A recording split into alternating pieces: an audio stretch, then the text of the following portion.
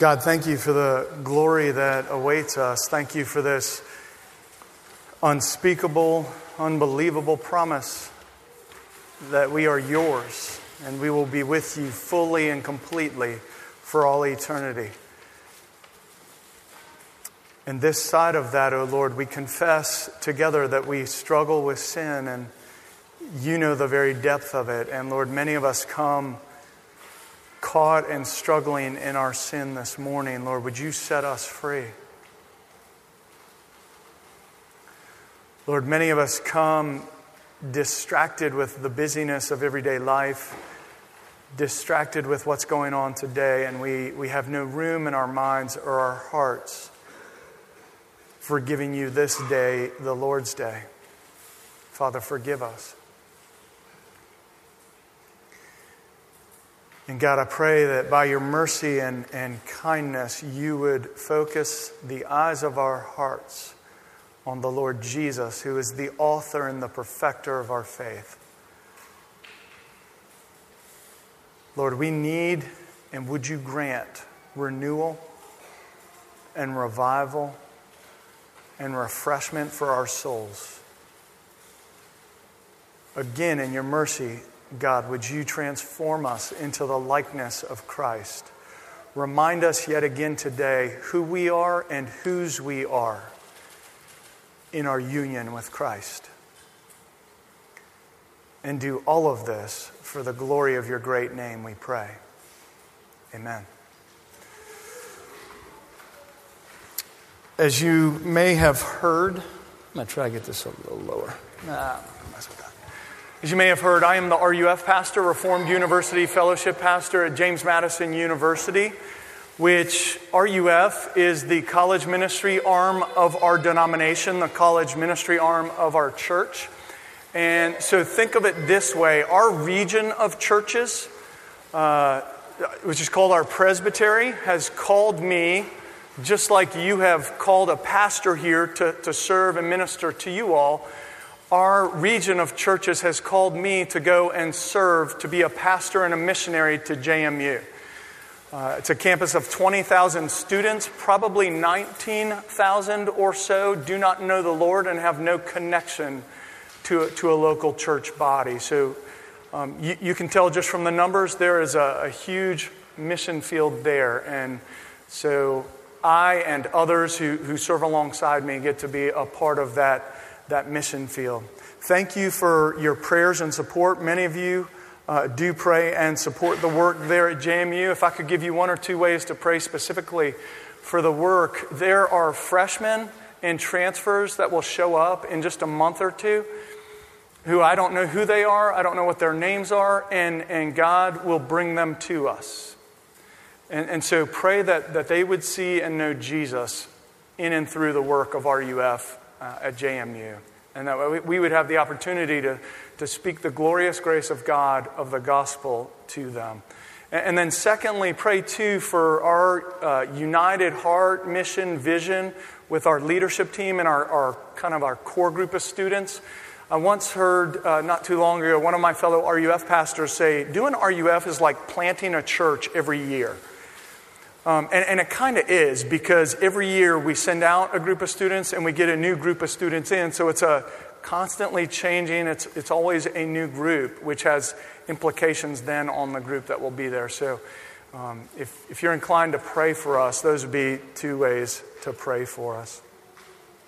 Personally, I have a wife named Terry, and I have 5 kids. 2 of them are out of college, 2 are in college. And one is in high school, so it's a busy time of transition for us. If you're here this morning and you're struggling with some of the truths of the Christian faith, or maybe you're just doubting, maybe you've grown up with those truths and you're just doubting, is this really true? I'm glad you're here. Like, there is no better place to struggle with those things than with the people of God who are struggling along together to grow closer to our Lord Jesus Christ. So you are in the best place, and welcome. I'm glad that you are here. Have you ever had a time where you've just wanted to quit? where the pressures and the responsibilities of this life got so overwhelming that it just seemed easier to give up than to keep going. Where maybe not getting out of bed or just running away from everything seemed preferable to your current circumstances. That's kind of life this side of heaven, isn't it? And the first recipients of the book of Revelation, the book we're going to read from, knew what that was about. They knew what those struggles were like. God gave the book of Revelation as a series of visions to the Apostle John as he was exiled there in late first century. He was exiled on the island of Patmos. And it was written to that late first century church that was struggling mightily with suffering and persecution. If they themselves weren't suffering from that persecution, they knew someone that was suffering from persecution. And they had to be asking themselves, is it worth it? God, where are you? God, when will you deliver us? They were struggling with conformity to the world. What does it look like? And we can relate to this, can't we? What does it look like to be in the world, but not of the world? They were struggling, and again, I think we can relate to this, to complacency in their faith. You walk with Jesus for long enough, it can start to seem old and stale, and we'll talk more about that in just a little bit. And they were struggling with doctrinal clarity. Here they are in late first century. We stand in the 21st century, and we have centuries of creeds and confessions that we can benefit from. They didn't have that benefit. It was a hard time to be a Christian, to be a follower of Christ. And God gave this book, God gave the text that we're going to sit ourselves down in this morning to a people struggling, just like we do. And He gave it to them not just as a hang in there, better things are coming. Yes, the book of Revelation talks about a lot of things that are yet to come. But it's not just a hang in there, better things are coming. God gave this book to a struggling people so that they might see Jesus in their current circumstances, in the here and the now of day-to-day life. In fact, we see that stated purpose in the very first phrase of Revelation chapter 1, verse 1, where the Bible reads this way, the revelation of Jesus Christ, which God gave Him to show to His servants. And then the rest of Revelation follows. But listen again to that first phrase, the revelation of Jesus Christ. The revealing of Jesus Christ. The showing of Jesus to His people. I've heard it said that the most important thing about you is what you believe about God. The most important thing about you is what you believe about God. And I think that's true. And I think not far behind that in importance is what you believe about you. What you believe about you. And the Bible has a lot to say about both. In Revelation 19, God is reminding His struggling people both in the first century and in the 21st century who they are and whose they are. And in those truths, He is giving hope to His people. Hope because they are loved, and hope because they are His. And it's my prayer that you leave filled with this hope this morning. So let's listen to these hope-giving, life-giving words. And if you would please stand if you're able, we'll read together God's Word. Revelation chapter 19, verses 6 through 10. Then I heard what seemed to be the voice of a great multitude, like the roar of many waters, and like the sound of many peals of thunder, crying out, Alleluia, for the Lord our God, the Almighty reigns. Let us rejoice and exult and give Him the glory.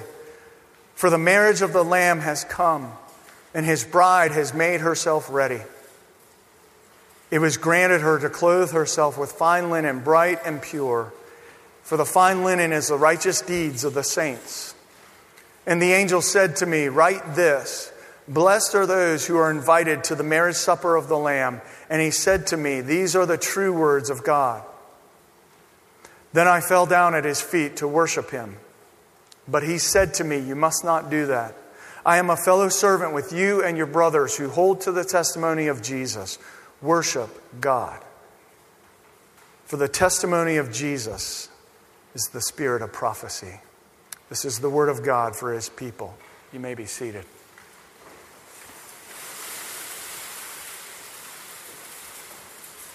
As you just heard, this text is about the coming marriage supper of the Lamb, that great wedding feast of Jesus with his people. And before we get into the details of that and the implications of that, I don't want you to miss one stunning, astonishing truth. That there is a bride. There is a bride. Jesus is calling to himself a bride. You see, to have a marriage supper, you must have a bride. Take this in for just a second. Jesus, the second person of the Trinity, maker of the universe, the Alpha and the Omega, the Lord and Savior of all, who has no want and no need, this Jesus is gathering a bride to himself. God often spoke of his relationship to his people. We just read a text from Hosea 2. Listen again to those words. And I will betroth you to me forever. And I will betroth you to me in righteousness and in justice, in steadfast love and mercy. I will betroth you to me in faithfulness, and you will know the Lord. This image of God's people being the bride of Christ permeates Scripture. It's one of the dominant themes or dominant descriptions of God's people and their relationship to God himself. Psychologists and counselors tell us that there are three basic questions that we're all asking. Am I loved? Am I accepted? And what is my purpose? Am I loved? Am I accepted? And what is my purpose? If you are united to Christ by faith and you are a part of his bride, am I loved? Am I accepted? What is my purpose? You can ask no more. You are fully loved. You are fully accepted. And you are given purpose in Christ as his beloved bride. And this is important because you and I live most of our lives either unaware or unwilling to believe that we are this loved. What a difference it would make to our insecurities. Anybody else have those? To our fears. How about those? You got those? What a difference it would make to our insecurities, our fears, our despair, our overwhelmedness, those times when we don't want to get out of bed, to know that we are fully accepted and fully loved. What a difference it would make to our day-to-day faith to actually believe what one of my fellow RUF pastors likes to say. Jesus looks on his bride with honeymoon affection. Do you dare to believe that? Jesus looks upon his bride with honeymoon affection. And if all of this is true, it also means that we are totally secure in Christ. And I'm not the one who draws the straight line between God's love for us and our security in Christ. The Apostle Paul does that for us in Romans chapter 8. You'll know these words. If God is for us, who can be against us? He who did not spare his own son, but gave him up for us all, how will he not also, along with him, graciously give us all things? We're going to keep reading, but listen to Paul's logic. Look, if I gave you my son, Is there anything I'd withhold from you that you need in this life? That's basically what he's just said to us. If I would give you my Son, there is nothing that I will withhold that you need in this life. And then Paul continues, who shall separate us from the love of Christ? Shall tribulation or distress or persecution or famine or nakedness or danger or sword? Paul is coming up with all the worst things he can think of. And coming from Paul, this list means something. Because he's endured most of these. And Paul's conclusion to that question, should all those things separate us from the love of Christ? Listen to his conclusion. In all these things, we are more than conquerors through him who loved us. For I am sure that neither death nor life, nor angels nor rulers, nor things present nor things to come, nor powers, nor height, nor depth. Again, Paul is going through this list of all the things, all the most mighty and powerful things he can think of that can separate us from Christ. And again, his conclusion, not anything in all of creation will be able to separate us from the love of God, which is in Christ Jesus our Lord. Brothers and sisters, our true security can be found only in Christ. Is he yours? Is that where your hope and your trust is? Is in the love of God, the love of Christ for you. Jesus is gathering a bride for himself, and he is making the bride ready. Look back again at verse 7. Let us rejoice and exult and give him the glory, for the marriage of the Lamb has come, and his bride has made herself ready. There is a readying of the bride that takes place. And one day we will be perfectly made ready. Until that day, we are being made ready. We're in process. We might call this process sanctification, or our being transformed into the image of Christ. And that's going on even as we speak. To understand this readying of the bride, it would really be helpful to understand the marriage custom of the day. The groom-to-be would go with his best man and he would talk with the father of the bride-to-be to settle on a purchase price. And after the price was agreed upon and paid, the marriage would then be legal, but they would not yet live together. They were betrothed, or maybe think in our day, engaged. And it would take legal divorce at that point to annul it. And then there was a period of separation which could take up to 12 months. And in this time, the groom would return home to his father's house to prepare a room for them. And the bride would be preparing herself for the wedding day. And finally, the wedding day would come. And the groom would gather his best man, his family, and his friends, and they would walk in procession to the bride's home.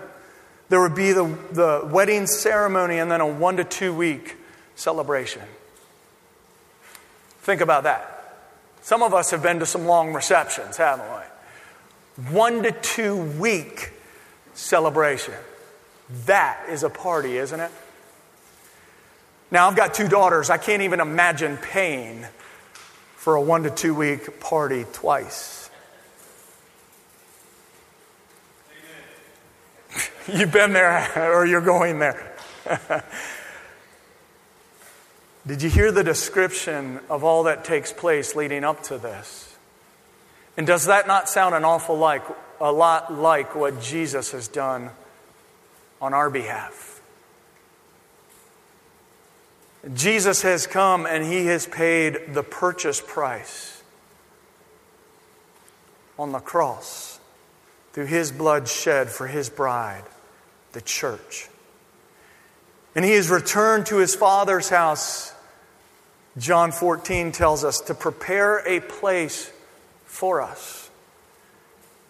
And he will come back to take us to himself, and we will feast And not just for a week or two, but we will feast in His presence, in perfect and joyful communion and fellowship for all eternity.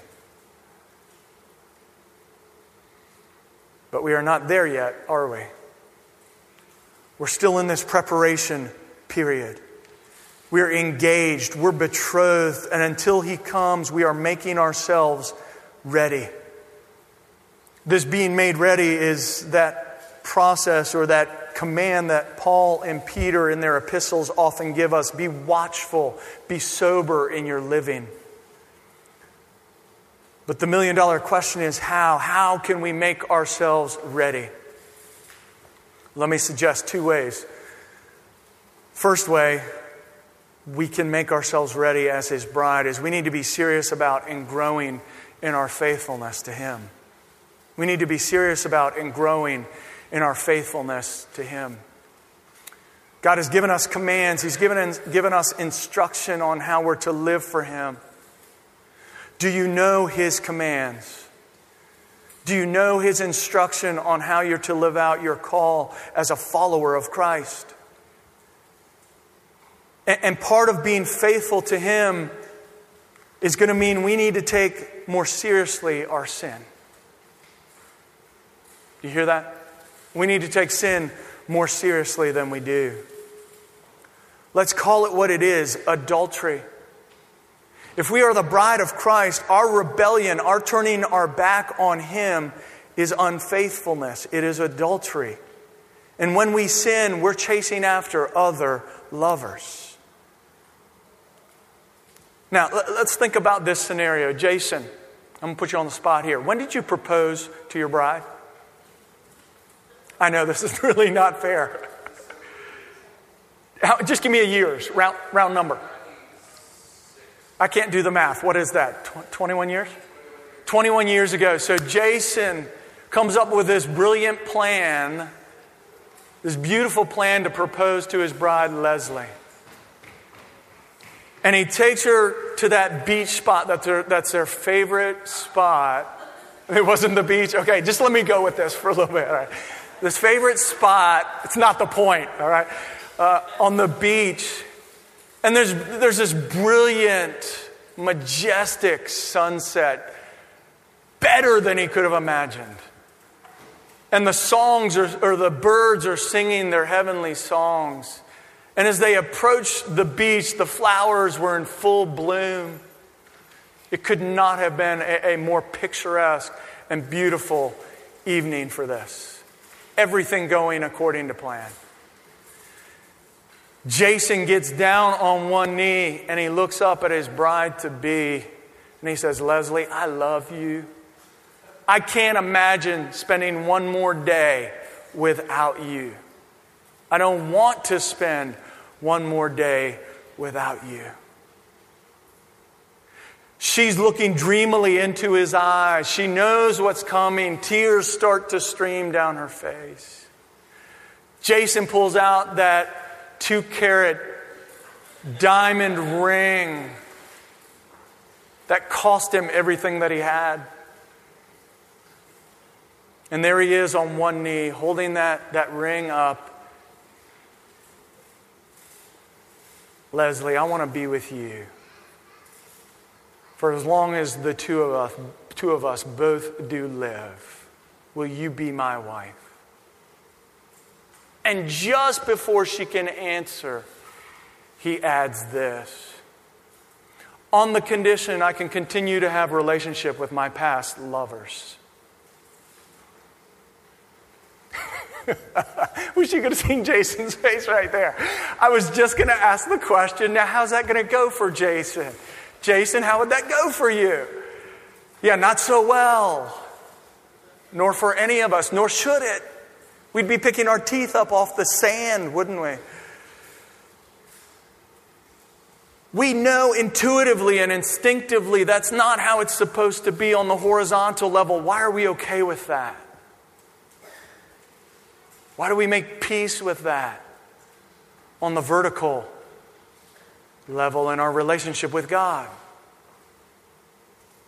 If we're His bride and He's our groom, why don't we take faithfulness more seriously? And part of taking it seriously means we're going to have to be intentional and proactive in how we live. John Owen, Puritan pastor, put it this way: be killing sin, or sin will be killing you. Be killing sin, or sin will be killing you. That's the kind of intentionality, that's the kind of faithfulness we as the bride of Christ need to live with. Second suggestion.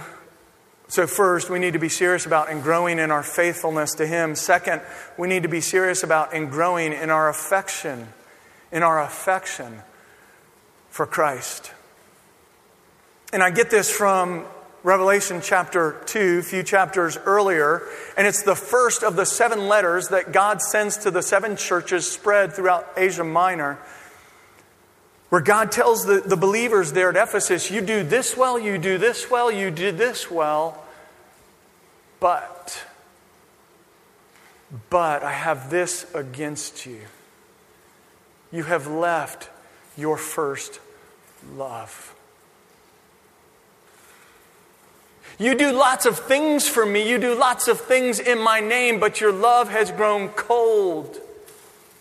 And again, we know what that's like on the horizontal level. We can be very active and busy around the house, but be quite out of love for our spouse. It happens, doesn't it? Even to those who are mature, even to those who have walked with Christ for a long time. Just a few days ago, I celebrated my 35th birthday as a believer in Christ. I remember the day very distinctly. God in His mercy called me to Himself. And by His grace, I have walked with Him for 35 years. And honestly, I know what it is to grow cold in my love for Christ. I know what it is to grow stale. And if we're honest, all of us, it happens, doesn't it? But we don't need to be okay with it. The same offer that was given to the church at Ephesus is given to us. Repent. Repent. Bring that to God and know the forgiveness that only He can bring. Turn from those things and turn to Christ. Let me put this as simply as I can.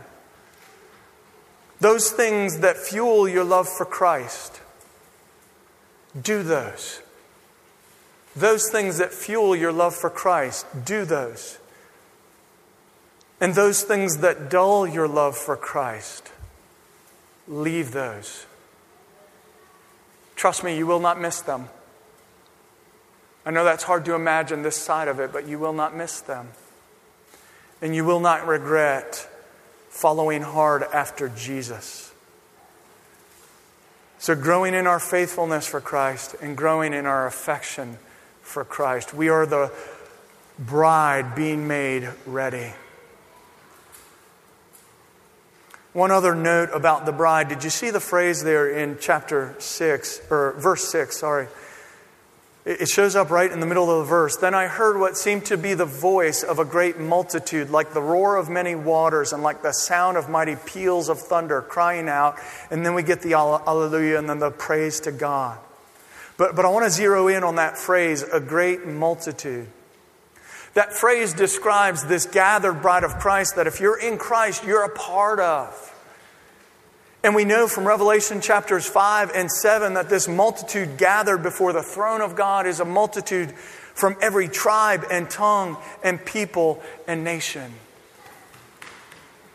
From every tribe and tongue and people and nation. We are a corporate bride of Christ. Application, or at least some of the applications of that. I alone am not the bride. My race alone is not the bride.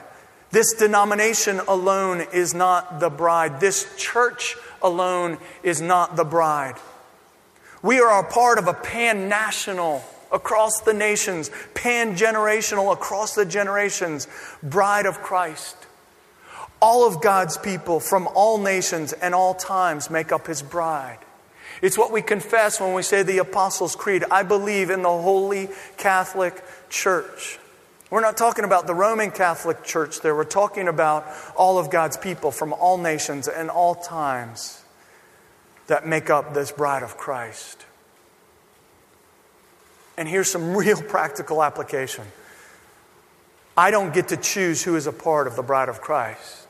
It's His bride. He chooses. It's my job. He's called me, He's called you to love and serve and to care for that bride. Now that may seem so obvious that it's hardly worth mentioning, but if we're honest, we've got to admit this is a struggle for us. Because I like to, and we like to love and serve those who are like us. We like to love and serve those who will like us back. We like to love and serve those that we like to love and serve. Or maybe we just find it easier not to love at all. It's pretty dangerous and costly business, isn't it? It's easier to hold grudges, or to critique the work of others, or to play it safe as we stay in our comfort zones. We prefer slogans over serving. Rather post something on Facebook than to actually get dirty serving somebody. And as a people of God, as the bride of Christ, these are not options for us. To love Christ is to love His bride. To be close to Christ is to be close to His bride. Again, think about that on the earthly level. If you came up to me and said, Joe, I want to be your friend, but not Terry's. Yeah, that's just not going to work. We're a package deal. We go together. Jesus and His bride are a package deal that go together. Those who belong to Jesus are His bride, and we are called to treat them as such, and we're called to love and to care for them. Jesus is gathering a corporate bride, and He Himself provides the wedding clothes. Look back at verse 8. End of verse 7. For the marriage of the Lamb has come, and His bride has made herself ready, and it was granted her to clothe herself with fine linen, bright and pure. For the fine linen is the righteous deeds of the saints. It was granted, it was given, you see there at the end of verse 8, to clothe herself. God Himself gives His bride, gives us the wedding clothes that we need as His bride. These clothes are the righteousness of Christ given to us at the cross. The wedding clothes that He gives is the righteousness of Christ purchased for us at the cross. When we talk about the sacrifice that Christ made for us, what took place there at the cross was a double transaction, a double exchange. If I asked you, what did Christ do for you on the cross? Most of us would get part one of this, but I don't think we spend enough time thinking about part two. Part one, He took away our sin. Jesus took our place on the cross so that our debt could be paid, our sins forgiven. That's part one. But part two of this double transfer, this double exchange, is His righteousness given to us. His perfection that He lived out on this earth. He kept the law for 33 years with no fault, no sin, no error. That record He gives to His people. So He purchased both on the cross.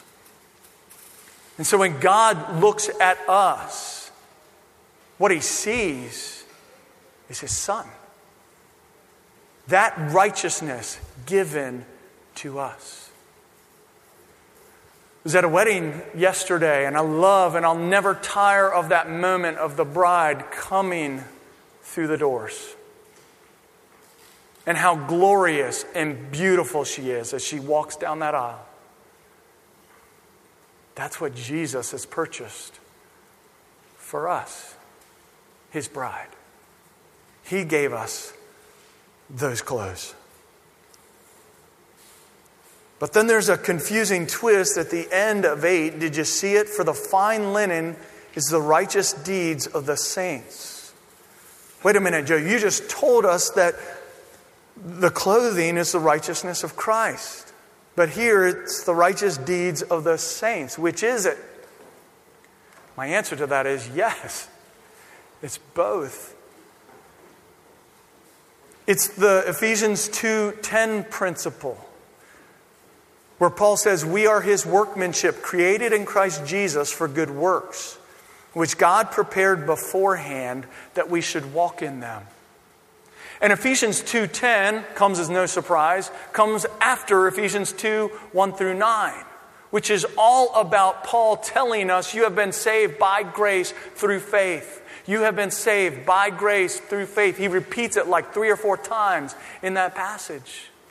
And the outworking of that grace through faith is this: we are His workmanship, created in Christ Jesus for good works. In other words, if it's true and real and genuine faith, it brings forth righteous deeds that Revelation 19 is talking about. It brings forth these good works that in Ephesians 2 Paul is talking about. To be His bride, we must be dressed in His wedding clothes. Are you? Are you trusting in His righteousness? Are you trusting in the work of Jesus on the cross to make you right with God and not your works? There's not enough that you could do to make you right with God. Jesus has done it all. That's why He said on the cross, it is finished. Debt finally and fully paid. Is that your hope this morning? He's inviting you to come. Will you come and be a part of His holy bride, dressed fully in His perfect righteousness? This is what is being held out to you this morning. One final thought, and it'll be a good conclusion for us. Did you see how the song that they broke out in, this great multitude, starts with the word Alleluia? This word Alleluia shows up only 4 times in the New Testament, and all 4 times are right here in this chapter. It's a word that means you praise God. You praise God. It's an exhortation to praise, and that's fitting, isn't it? And did you see that it was John's instinctive response there in verse 10? As he heard all this, as he took it all in, he wanted to bow down and worship the angel, and the angel actually had to correct him. No, send that God's way. And shouldn't this be our response to all that we've taken in this morning? To give praise and honor and glory to God. Who is worthy of these things? Who is sufficient for these things? Not one of us. And yet God, in His kindness and grace, has done this.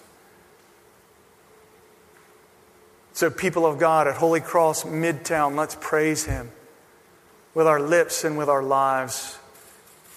All over this city and all over this county and to the ends of the earth. Oh, hallelujah. People of God, brothers and sisters, bride of Christ. Let's you and I praise Him. And let's do that right now as we pray together. Pray with me.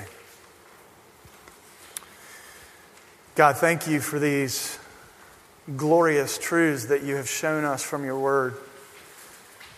As we just said, not one of us is sufficient for these things. Not one of us is worthy. But there is one who is. And we thank You in His name, and we trust only in His righteousness, our Lord Jesus, our bridegroom. And thank you, Jesus, that you are calling to yourself a bride and that you would extend that call, that invitation to us. And Lord, as part of your bride, by your grace and by your Spirit, would you make us ready as we seek to live a life worthy of our calling, as we seek to love one another in your body. God, would you do all these things for the glory of your great name, we pray. Amen.